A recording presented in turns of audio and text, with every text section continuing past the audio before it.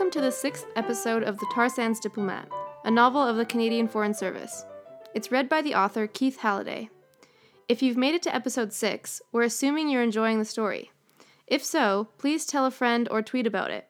You could also post something on the Facebook, or if you're in Moscow, on VKontact, or whatever your social media addiction is. You can reach Keith Halliday at khalliday@tarsandsdiplomat.com. And now, thanks to the magic of GarageBand and SoundCloud, here's Keith with episode 6. The Tar Sands Diplomat, Chapter 7, Clubbed to Death, Like a Baby Seal. I arrived early at the mission the next morning. Julian and I had a lot of tedious work to do about flights, hotels, dinners, seating arrangements, gift exchanges, food allergies, protocol, and more. We also had to spring official news of the visit on the Europeans. They would undoubtedly be ready for us. Their mission in Ottawa would have seen the Prime Minister on television too. I also had to read the big pile of files on our problem issues. New recruits are often shocked to discover that instead of organizing peacekeeping missions and winning Nobel Peace Prizes, they're supposed to figure out ways to convince foreigners to buy more asbestos, Frankenstein canola, clear-cut lumber, and can-do reactors. The trade commissioners each already had a favorite trade dispute, which I left them in charge of. I gave fur and Frankenstein canola to Cornelia to read up on, and waited for the rest of the so-called task force. Kennedy was already on top of her dossiers, of course. I went in search of Julian to check in with him, but Lucille and I couldn't find him. At lunch, I told Lucille to track down Julian and walk down to Place Jourdan to get some frite for lunch. The phones would start lighting up around 2 in the afternoon as colleagues arrived at headquarters in Ottawa. I wanted to be well fed and rested for the ordeal. I was in a fine mood as I returned to the mission.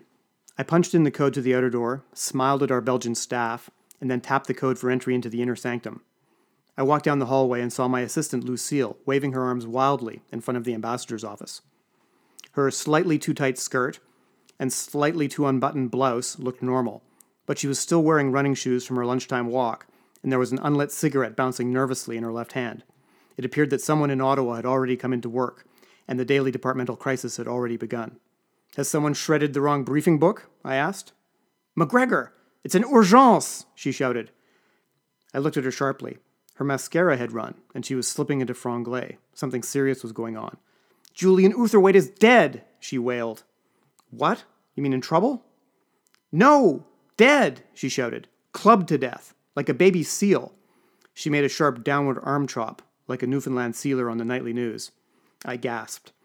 Inside the ambassador's office, my colleagues were milling about in more confusion than usual. "What should we do?" moaned a trade commissioner. "Who's got the security plan?" cried another. Glostrom stood up decisively. "To the boardroom!" he cried. We followed our leader into the boardroom. One of the trade commissioners sat down, then realized it was Julian's usual spot and jumped up as if electroshocked. The ambassador looked uncertain about what he should do next. He reached out slowly and picked up the paper sitting in front of him. It was the agenda Lucille had laid out for the next staff meeting. Ambassador Glostrom stared at it for a moment. "Unless there are any objections, I propose we insert Julian's murder at the top of the agenda." Julian's colleagues nodded gravely, as if this were the bureaucratic equivalent of a moment of silence. A trade commissioner suggested adding a sub-bullet about calling headquarters to see about the proper procedures for engaging grief counselors. I was speechless. Lucille began talking.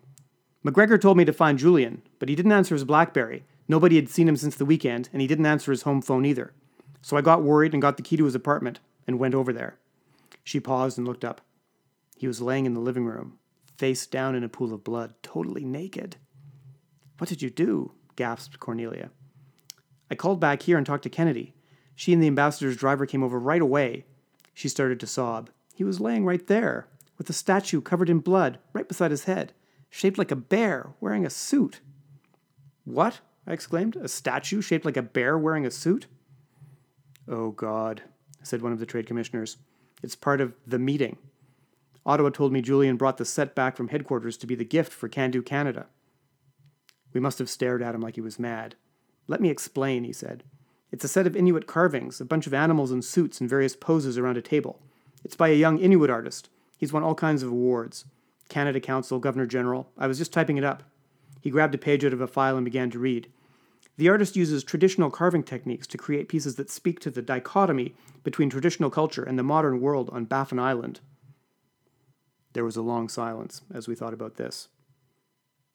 Was anything stolen? Asked one of the trade commissioners finally. Yes, we couldn't find his BlackBerry wallet or money clip, or his computer, and there were porn magazines all over the apartment. Wait, I said. Did you wait for the police before searching the apartment? No, replied Lucille, looking puzzled. Kennedy called the police and we started looking. My face must have given away my thoughts.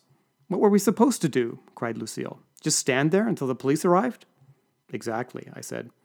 The forensic investigators need the scene undisturbed for fingerprints, hairs, and all that. But before anyone could speak, Cornelia opened her mouth again. Hey, she said slowly, as if working through a complicated logical sequence. Julian was duty officer. Did you see the duty officer's briefcase in the apartment? There was a sharp intake of breath around the boardroom table, and we all turned to Lucille. She shook her head. Everyone stared in silence at Lucille as the facts sank in. The ambassador looked around in bafflement. What? What's in the duty officer's briefcase? He asked. He never had to be duty officer. Chaos erupted as everyone burst out speaking at the same time. It had phone numbers, passwords, papers, spare keys, the emergency policy manual. I don't know. A silence hung over us, broken only by a final gasp from Cornelia. My Snickers bars. I had a vague recollection of what had been in the briefcase during my time in Brussels years before. They were probably still using the same battered Samsonite briefcase, with the same embarrassingly large Canadian flag sticker on the side, and half-eaten bag of mints wedged into the side pocket.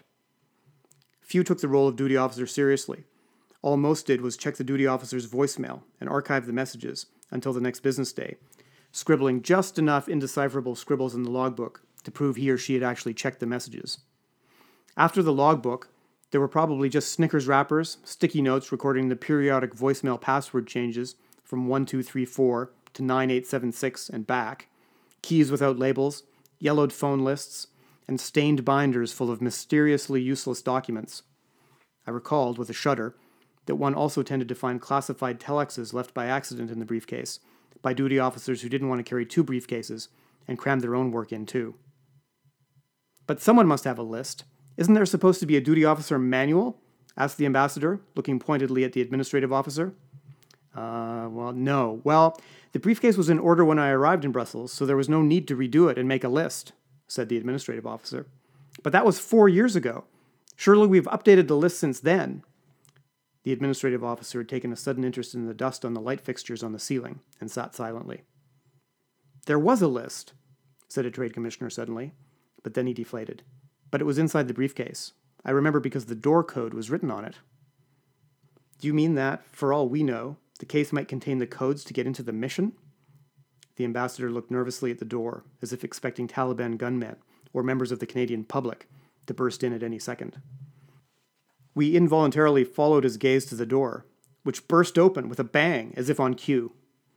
The ambassador's coffee flew across the table onto Cornelia's, fortunately, coffee-colored suit. It was Dirk Beddoe from the Privy Council office, and Craig Kravinsky from the Prime Minister's office. Ambassador? Interrupted Beddoe, ignoring the rest of us. Where's Julian? We have a meeting at the commission in 20 minutes. He's supposed to be supporting me, and I haven't seen him all day. Glostrom stared at him. He's been murdered, said Lucille finally. There was a silence. Kravinsky stared at us expressionlessly. Jesus, can't you people ever organize something with no bad news? He muttered before turning and leaving the room. I stood up. I'm going over to Julian's flat. I'll get the briefcase if it's still there. Otherwise, I'll tell our colleagues to stop getting their fingerprints all over the evidence. Glostrom's mouth opened as if he was about to start quibbling, so I kept talking. If the duty officer's briefcase has the codes for the mission, maybe it also has a spare key to your official residence. I'll let you know. Glostrom's mouth flapped shut, and he waved me on my way. I was at Julian's place 5 minutes later. Kennedy and the ambassador's driver were sitting at the kitchen table. The driver had a glass of scotch in front of him and looked like he was about to be sick. Kennedy was slumped in her chair, her head propped up by her right hand. She didn't look upset, just exhausted and profoundly sad. Julian was lying as Lucille had described. He was face down in the living room. He was beside a glass and metal coffee table, which also had blood on the corner. Julian must have banged his head again as he fell. The carpet had a wide circle of blood, mostly dried up. He'd probably been dead for a day or two. There was a fly crawling down a dried rivulet of blood on Julian's back. I saw my share of dead bodies when I used to do consular work. I can still remember a pair of teenage backpackers in an African town whose morgue refrigerator had broken down. or the scorched remains of a Canadian executive who died in a strip club fire in Moscow. They found him under a pile of Bulgarian businessmen at a chained-up fire exit at the back of the club. Then I had to calm down my opposite number from the Bulgarian embassy, who was having a crisis about what he was going to tell the men's wives back in Plovdiv. You never get used to it. This, however, was the worst. I'd never seen a dead colleague before. Then the smell in the room hit me. It was truly ghastly, especially since I knew it was Julian. The statue of the bear in a suit was lying about 2 feet from his head. The rest of the set was on a side table, with its boxes and bubble wrap piled in a corner. It looked like Julian had been assembling it. There was no point in arguing over disturbed evidence. Is the duty officer's briefcase here? I asked. Nope, said Kennedy. His computer? She shook her head and pointed at the bedroom. Now that Kennedy and the driver had walked all over the apartment, there was no point in staying in the kitchen. I walked carefully into the bedroom. His computer screen and keyboard were still sitting on the cheap computer desk in the corner, but some unplugged wires lay beside where the computer itself had been. I noticed the pornographic magazines Lucille had mentioned. There were 5 or 6 in a pile on his bedside table. The 2 visible on top looked like the more sordid kind. I went back over to the computer desk. I noticed a pile of business cards. Most were for European officials, plus one for Len Sleeth from West Can Energy. There was also a tourist map for Brussels. It was the kind with a map at the center and advertisements for local businesses around the edge. It was half unfolded with an ad circled. The ad was for Brussels escorts. Then I spotted the printer under the desk. There were a few sheets of paper on top. I pulled out my pen so as not to touch them with my fingers, crouched on one knee and lifted the pages to look underneath. They were printouts from the Brussels Escort website. A blurb in shaky English talked on the left of the page about what exciting companions the models were for the visiting businessman, especially highlighting the Bruxelles VIP massage. On the right of the page was a photo of a Russian-looking woman named Natasha, who was wearing only high heels and a very small Belgian flag. It was all deeply shocking. I didn't think Julian's tastes ran to trashy prostitutes. What were they going to tell his mother, I wondered. Thanks for listening to episode 6 of the Tar Sands Diplomat. If you like the show, please tell a friend or post a review on Amazon.ca. And check iTunes next week for episode 7.